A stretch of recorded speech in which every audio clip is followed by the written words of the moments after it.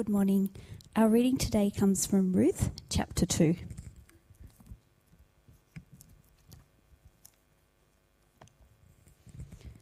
Now Naomi had a relative on her husband's side, a man of standing from the clan of Elimelech, whose name was Boaz. And Ruth the Moabite said to Naomi, "Let me go to the fields and pick up the leftover grain behind anyone in whose eyes I find favour."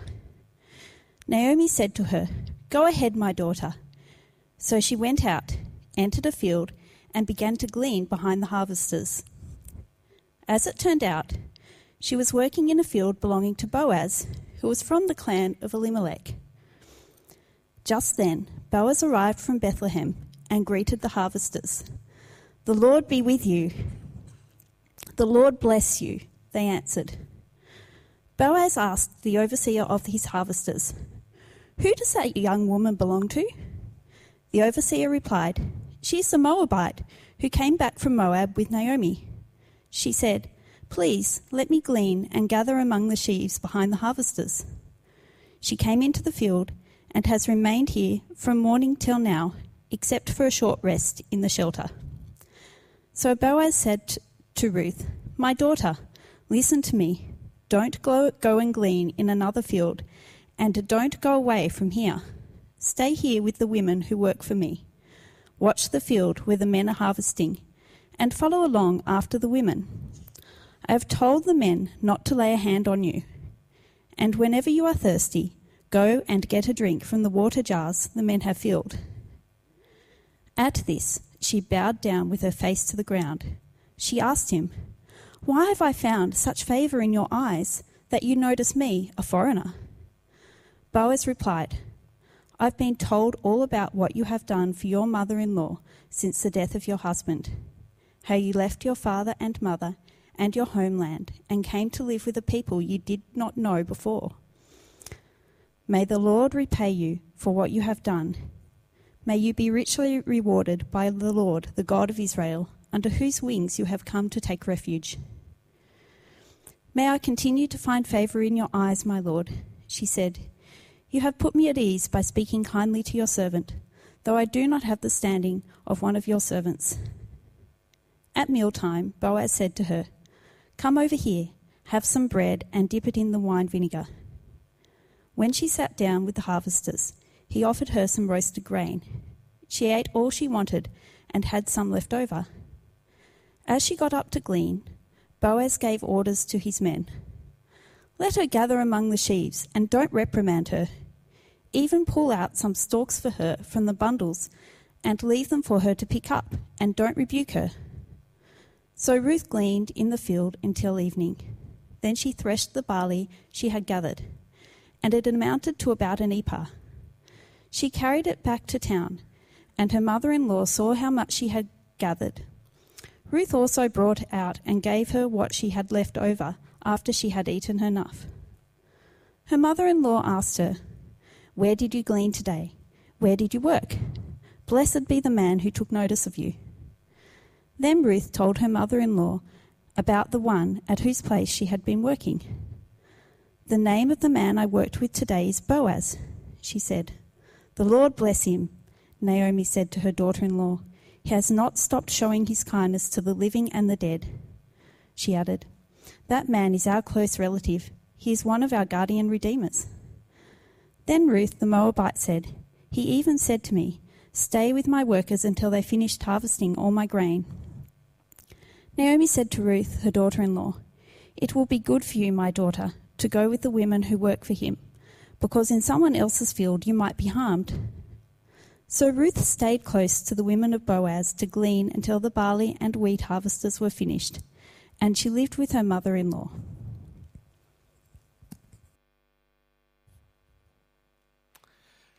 Thanks, Michelle. May I add my welcome to those who have gone before me. Hello, everybody, and hello to those online.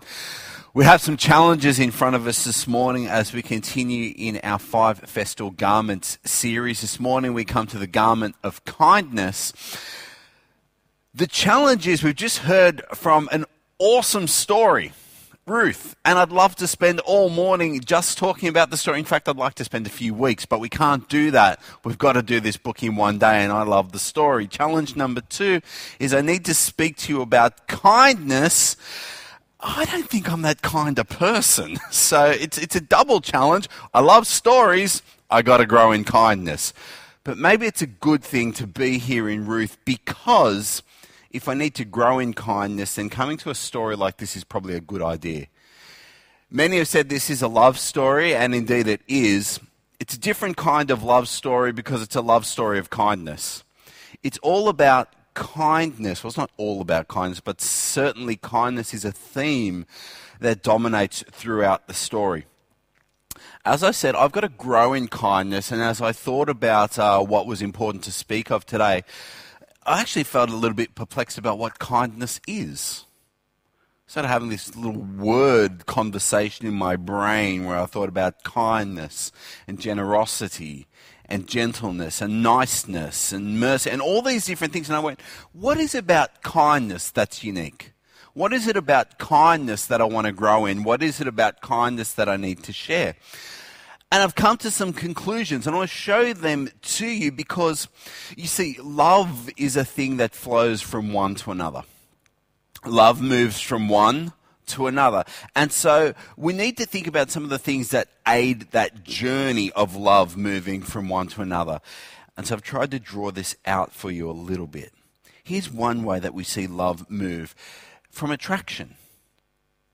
When there's attraction, that there's someone or something that almost pulls love out of you, right? You say, oh, my heart just went out to them. And this isn't a bad thing, not a bad thing at all. In fact, we heard much about this last week in Song of Songs, where my lover is a delight to me. I look at you and I see these things. I enjoy how you are. There's an attraction about you that rips the love out of me. And if you are married, then attraction is an important thing. This is something to nurture and continue to build into the the attraction of love. But we learn as we explore love, particularly in the scriptures, that it's more than attraction that causes love to flow from one to another. And so we come to understand concepts such as grace. When grace comes about, it's not that love is pulled out of you due to attraction. It's not that your heart just went out to them. It's that the heart that is in you, the lover that is in you, the character that is you, is not having love ripped out of it, but now we talk about propulsion. Rather than love being pulled out, it is love that is pushed out. It's not about the attractiveness or the lovability or the lovableness of the object, but the subject's inclination to love. Grace is that attribute that pushes love forward. As I read Ruth, I came to discoveries about how I think kindness works, and I think it works like this. It's when the gracious heart, the one pushing love, overcomes obstacles that love might still find its destination. Now, my picture is incomplete because sometimes those obstacles are like walls. Sometimes love has to get over something to get there. Sometimes what love needs to do is endure great distance and great time. It's a long journey for the love to arrive. Sometimes, as you're going to see, there are distractions and attacks and other places love can get off track. What I've learned from Ruth, I want to show you this morning, is that this garment of kindness that we're invited to put on, kindness is the attribute that causes love to endure, move forward, and find its destination and to move beyond the object.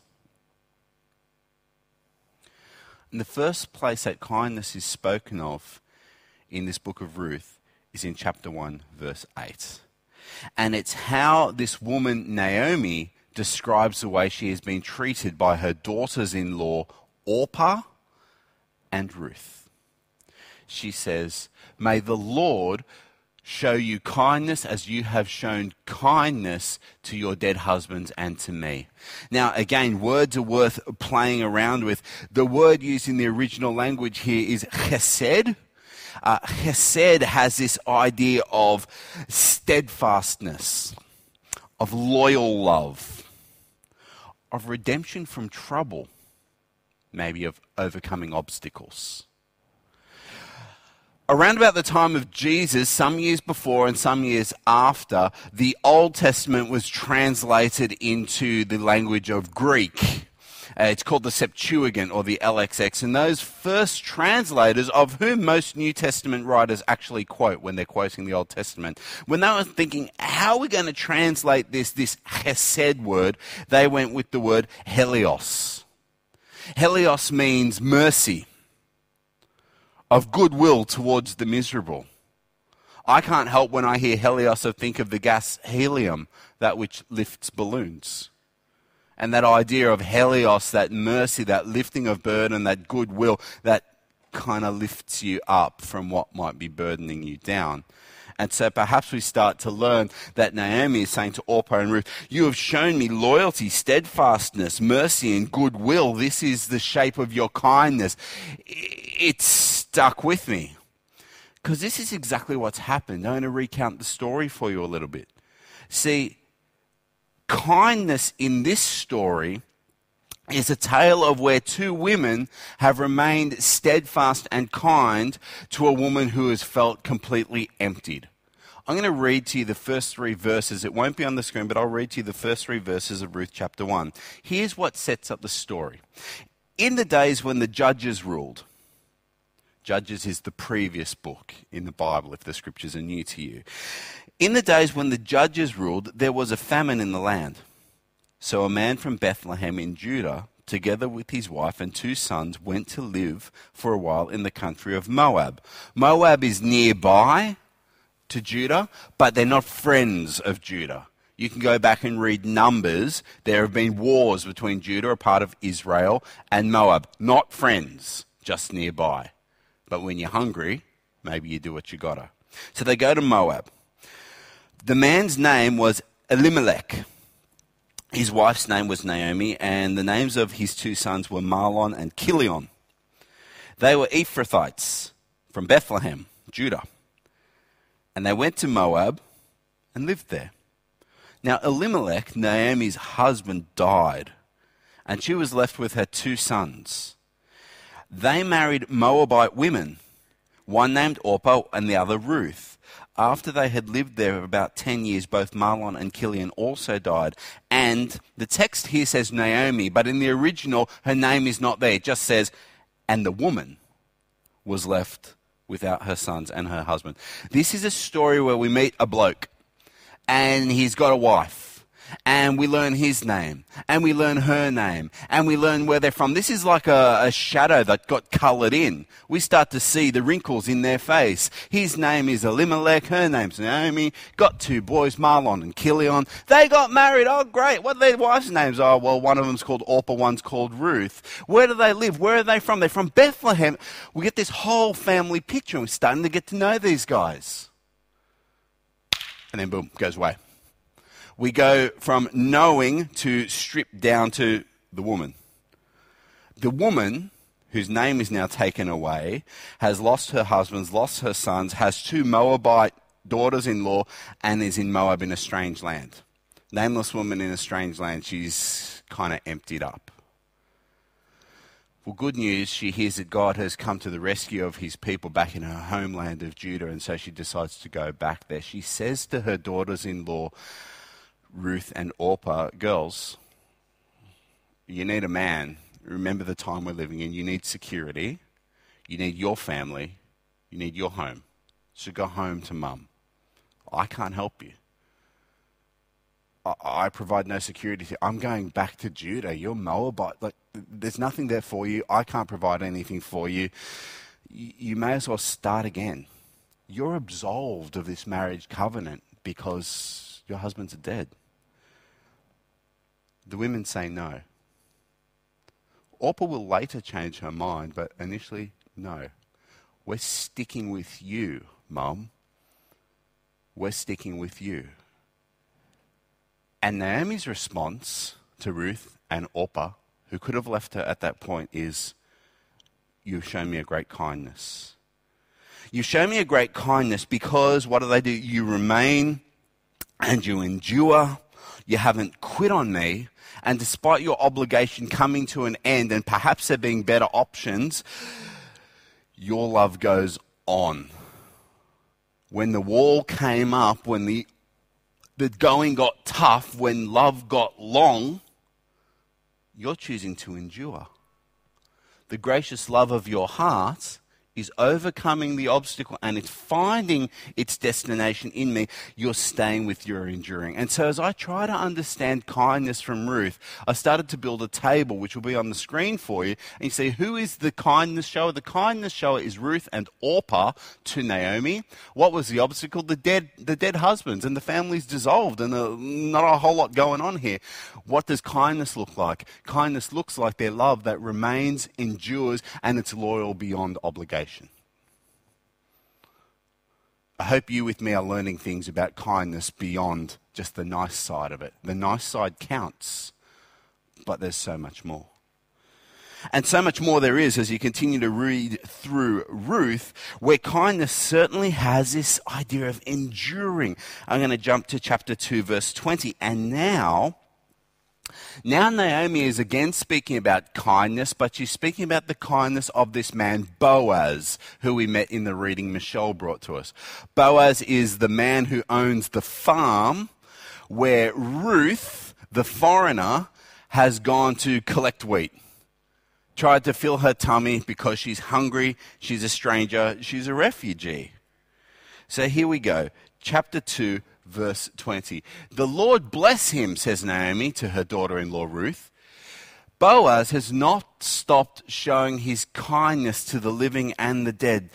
Don't miss the developing theme here of what kindness is. He has not stopped. So I've already shown you that kindness has this idea of steadfastness and endurance, and now we get from the author of Ruth a little bit of an encouragement in that direction. Here's a picture of kindness. He's enduring. He's welcomed you and continued to welcome. He's continued to keep going. The guy's not slowing down. His love's not sprinting. His love is marathoning. It's going along. Why is that the case? Well, we've got to look at the story a little bit.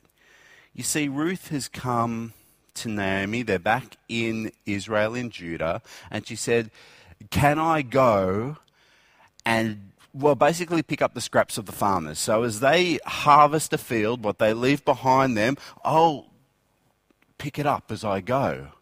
And the edges that they miss on the farm, I'll get those bits as well. Can I go and do that? Naomi says, go and do it at Boaz's place. So she goes to Boaz's farm.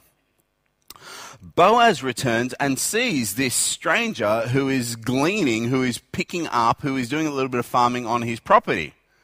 He doesn't turn up, get out of his truck and say, who's that Sheila on my farm? No, he doesn't do that. But he does inquire of her, who is that woman? And he's told who she is.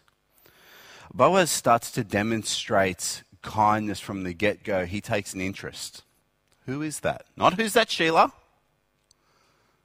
Who is that person? He provides protection. He says, yep, stay gleaning here on my farm. Don't go to strange spots.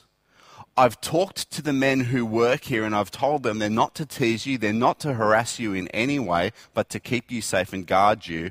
And look, when the day gets long and you're thirsty, try our Gatorade. Have from our supplies. Now remember, we're not turning on a tap and just getting a drink. This is water that comes from a well somewhere. He's saying, use of our provision, use of our stores. It's not just you can come here. I'm interested in who you are. You can come here. We'll keep you safe and we'll keep you going. His kindness endures. Now, Ruth notices this. And as she talks to Boaz, she says in verse 10, let me read this for you. Ruth bows down with her face to the ground. She's really grateful for what's going on. And she asked him, why have I found such favor in your eyes that you notice me, a foreigner? Maybe she looks different. Maybe it's quite clear that this is a Moabite. We had ancient wars with these people. She's like, what? Why are you treating me so much better than my standard, than my status? In fact, that's exactly what she's going to say, as you'll see on the screen in verse 13. She says to Boaz, may I continue to find favor in your eyes, my lord? You have put me at ease by speaking kindly to your servant, though I do not have the standing of one of your servants. You need to not let our modern day appropriate niceness get in the way here. She's a foreigner. She's a Moabite. You've got to be a bit racist as you read this. All right, it's intended that you read this as something of a racist. She's saying, I'm not one of you guys. I'm not one of the covenant people. I'm not an Israelite. I'm a Moabite. I've been the enemy in a significant way. You can read about that in Numbers. I do not have the standing of the people who work for you, yet you want to share your Gatorade with me. You're telling them to look after me, and you're letting me stay to do this. This is amazing favor. And did you hear what she says? She says, you have put me at ease by speaking kindly to your servant. It only encourages me more when I read this kindness word that I told you is helios, to think of helium. It floats a balloon, and I see a woman who is down on life at this point, or down on her luck certainly, saying, man, you've lifted me like I was going to say like blowing helium into my lungs, but then she might have said, you've lifted me. But, she says, you've given me a boost. You've spoken kindly to me. You've seen a bigger picture of me than I see of myself. Beyond my station, you have spoken to me. And that is kind. So as I build my kindness concept and visit my little table here, on this occasion, it's Boaz who has been kind to Ruth. What's the obstacle? She's a foreigner of lesser standing. She does not have the same status as the others. He gives her favor beyond standing. He doesn't let her difference and her foreignness and her otherness get in the way, or the awkwardness of it. No, his gracious love pushes through and finds its destination in taking interest, providing and protecting. He favors beyond her standing. There's a picture of kindness. Well, the third picture of kindness comes in chapter 3. This kindness that endures and kindness that favors, well, it's going to overcome again in chapter 3. Have a look at verse 10 with me. This is now Naomi speaking once again, and she is speaking, This is Boaz speaking, and he's speaking of Ruth. He says this, the Lord bless you, my daughter. This kindness is greater. Again, you get this idea that it hasn't stopped. My gosh, this love keeps going. It keeps progressing. I hope you see that theme in Ruth. This kindness is greater than that you showed earlier. You have not run after younger men, whether rich or poor. What's Boaz talking about? What Boaz is talking about occurs a little earlier in the story, and this is kind of like the part of the heartwarming moment of the story, or part of the exciting part of the story, is that Ruth has entrusted herself, her family, and all that she is to him. Let me tell you how that story sort of works. We might call this Ruth's big night out. At the encouragement of her mother-in-law Naomi, she says, look, this Boaz guy could be the hope for our family. He's what an earlier part of the scriptures calls a kinsman redeemer. He is the one who can restore us. And I'll tell you a little bit more about that later. So go to him. So what does Ruth do? Well, she takes off her mourning clothes, because remember, she is a widow, and she puts on her best outfit. I don't know if they wear heels in that day. I don't know what the fashions are, but I'm just told it's her best outfit. Best outfit on, and she goes to Boaz. She goes to Boaz at night. There's nothing sinister or immoral about this, but she goes to the threshing floor. He's sort of out in the sheds at the farm. And as he's asleep, she lays herself at his feet. Quite a submissive spot to take, you would think. He wakes up. Good grief, what is that? There's a woman at my feet. It's Ruth. She says to him, spread your cloak over me. What she's saying is, I want to enter into protective custody with you. I want to entrust my family and all that we are to your care. Now, of course, it's an act of kindness, it's an act of provision, it's an act of love that Boaz would accept. But as Boaz reads it, he says, wow, it's so kind that rather, as love plays out, because remember, this isn't just about Ruth. See, what Ruth is doing as she approaches Boaz for this moment is she's seeking restoration for Naomi and the whole family. There's some things that we need to familiarize ourselves with. So Boaz is what's called a redeemer. Why is that important? Well, for the people of Israel, family name means a lot. And so there was this law in Deuteronomy. It's unusual. It's unusual. If you're married here, you're going to find this a little bit weird if you haven't heard of it before. So if you are married and the man dies, the responsibility of his younger brother is to marry his widow. Okay, I don't know if you're imagining younger brothers, older brothers or whatever, but it's kind of weird. The responsibility is to marry the widow and have children with her. And the children will not be the younger brother's children. They will be called the children of his older brother because he's doing a service to preserve his older brother's name in the people of Israel. And here's the wild thing. If the younger brother refuses, then the widow gets to take his thong off him and spit in his face. Wild stuff in the Bible sometimes. What Ruth is doing as she goes to Boaz and she says, put your cloak over me, she's saying, will you take us in? Will you be cover for us? Will you redeem Naomi's, Elimelech's family name? Will you look after that? Will you buy back their land? Will you preserve their family line? This isn't just about Ruth trying to shack up with someone. This is about Ruth saying, I want to entrust the rescue of me and my family to you. And Boaz says, what's kind about this is there are other options you could be distracted by. There are younger men. Some are richer, some are poorer, but there are options. But you haven't wandered left or right. Your love, driven by kindness, has found its destination. And its destination is not just me, but it's you bringing your whole family into my care. You weren't distracted. You focused your love. You focused your love. And so as I come back to my summary table once again, we see that the kindness here is Ruth's kindness to Boaz. The obstacle, in this case, is options, which can be as disruptive as a brick wall. What does kindness look like? The full entrusting and committing, the focus of love without deviation. Now here's the thing. I've told you 3 stories of kindness, but there's a kindness that you could miss whilst reading Ruth. If you were to read back and see all these examples of kindness and people speaking of kindness that I've spoken of, you will see that each time a little prayer is offered. And each time that little prayer is offered, the person receiving kindness or speaking of kindness says, may God be like that too. Oh, you've shown such kindness. May God show you the kind of kindness you've shown me, says Naomi to Orpah and Ruth. May God be kind like you're kind. This kindness is great. May God be kind like that. It's something of a prayer.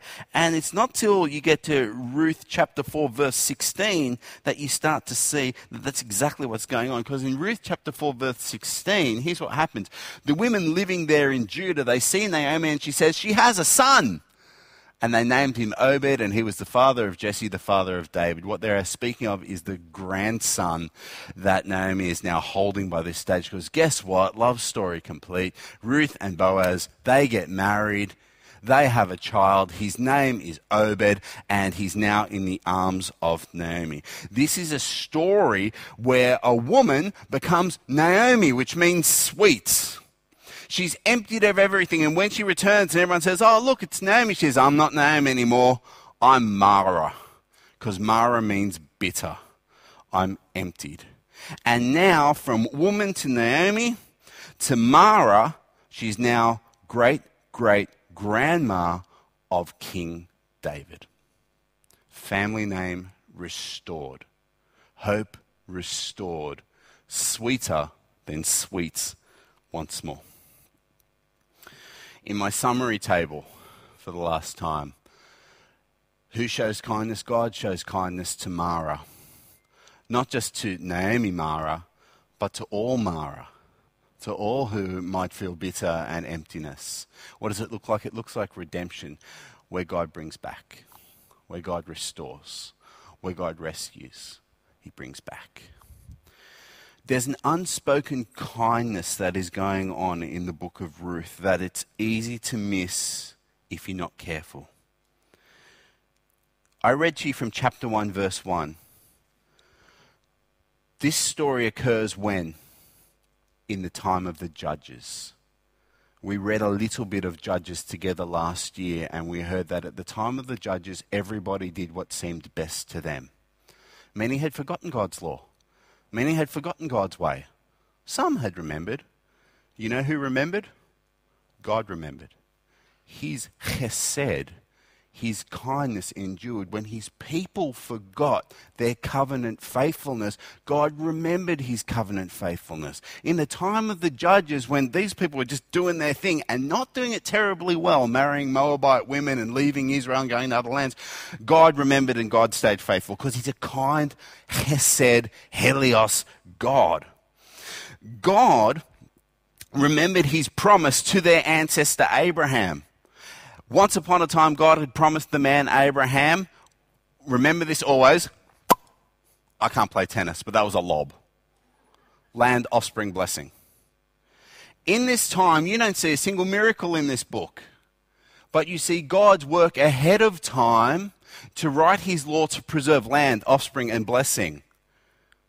Boaz will be the one who will be the kinsman redeemer of the land allocated to the family of Elimelech. It's not going to get lost. Abraham's family is preserved, even this little part of it. The offspring is preserved because here is Naomi bouncing little Obed on her knee. And the blessing, well, if you don't think King David's kingdom was a blessing, then you haven't understood King David's kingdom and all that it stands for. Because from King David's kingdom would come Jesus Christ, the Redeemer of every single Mara there ever was. The one who brings redemption to anyone who feels empty, bitter, alone, or isolated. There's no miracles in this book, but the power of God's kindness is fully on display. God's law is amazing. Sometimes in a few weeks, those of you that have started your Read the Bible in a Year challenge for another year are going to get to some really weird laws in places like Exodus and Numbers and Leviticus. And you go, what's that all about? Why does God say, when you plant your field and you harvest it, make sure you do not harvest to the very edges. Leave a bit. Why? Because God knew at some stage there'll be people like Ruth who are hungry. For the sojourner, the alien, the stranger, the foreigner among you, they can come through and they'll be able to pick that grain up and it will be a blessing to them. Because I haven't forgotten them. I'm kind. Remember Abraham? I promised him that the nations would be blessed through his family. So I'm mindful with my laws of strangers. I'm mindful of my law of foreigners. Why did he give that random take off his thong and spit in his face if he won't marry you, younger brother law back in Deuteronomy? Because he knew that sometimes family lines will need to be preserved. God has all these random laws. They seem random, but they're always there to protect the vulnerable. And they're always there to preserve his kindness. And that's what happens here in Ruth. No miracles, but the power of God's kindness is so much on display. And will find its ultimate expression in Jesus, the one Jesus who is enduring in God's love, who gives favor beyond station and focus his attention on his people to the point that before any of us said, yes, Lord Jesus, come into my heart, he had laid down his life for you. So focused on you he was. And so I want to say to us this morning as we think about this garment of kindness and putting it on, if we have known the kindness of God, which he demonstrates in Ruth, and every prayer of may God be kind like that is answered, if we've known God's kindness and his enduring and loyal love and his favor beyond station and his focused attention in Jesus, how might his kindness manifest in us and in people like me who need to grow in kindness? What might enduring, loyal love look like? I asked my wife that question, and so I'm grateful to Rachel who gave me a really good answer. I said, where do you reckon loyal love and enduring love breaks down? And she said pretty quickly, offense, being offended. And I'm just going to read you a text message she sent me about this. She said, an obstacle, as you put it, to kindness in today's word, I think, is being offended.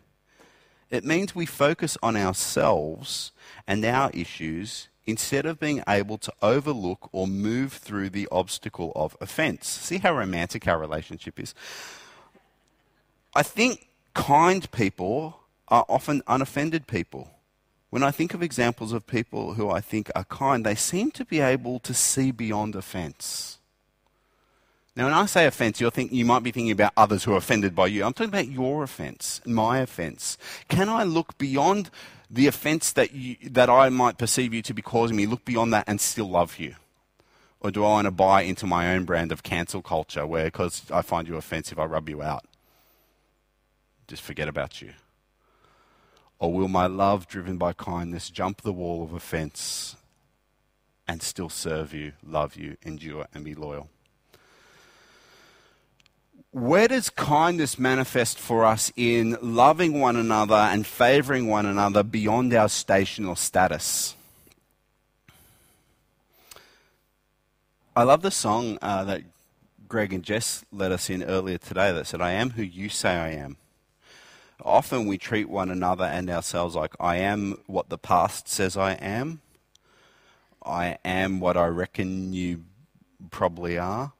But maybe kindness says, I see a bigger picture of you. I see what God says you are. I see a saint of the kingdom. I see an adopted child of God. I see something pretty big here beyond your earthly station. May favour go to you well beyond anything you deserve. And what does focused attention look like? Here's a rebuke for me when I'm sitting with my friends. Maybe I'll do less of this.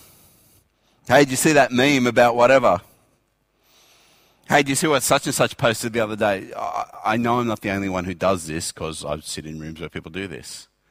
Focused attention can be hard sometimes. Have you ever caught yourself talking to someone, or maybe they're talking to you, and you notice that you look over their shoulder every now and then to see who else is coming along?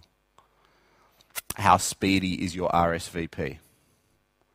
Sometimes the options of maybe my love could be invested somewhere else better, maybe something, it's not kind.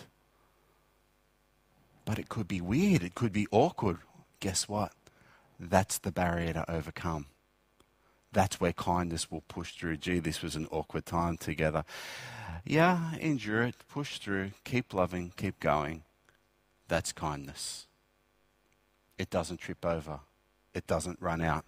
It doesn't get distracted. It doesn't get sidetracked.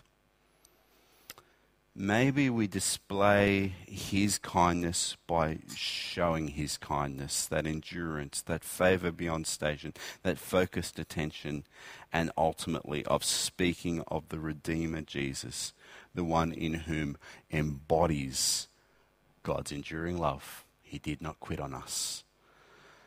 God's favour beyond station. He graced us that we might be called the children of God. And God's focused attention, that whilst we were still sinners, God demonstrated his love in this. Christ laid down his life. Let's pray together. Our gracious Heavenly Father, we thank you for this book of Ruth and these lessons on kindness. Father, what awesome people we've read about in Ruth and Boaz, Naomi, Orpah. Wonderful people who have shown kindness at different stages of their life. But we thank you, Father, that each one of their prayers was answered when they said, may God be kind like that. You said, oh, don't worry, I am. And you demonstrate that kindness in redeeming and rescuing all who come to you.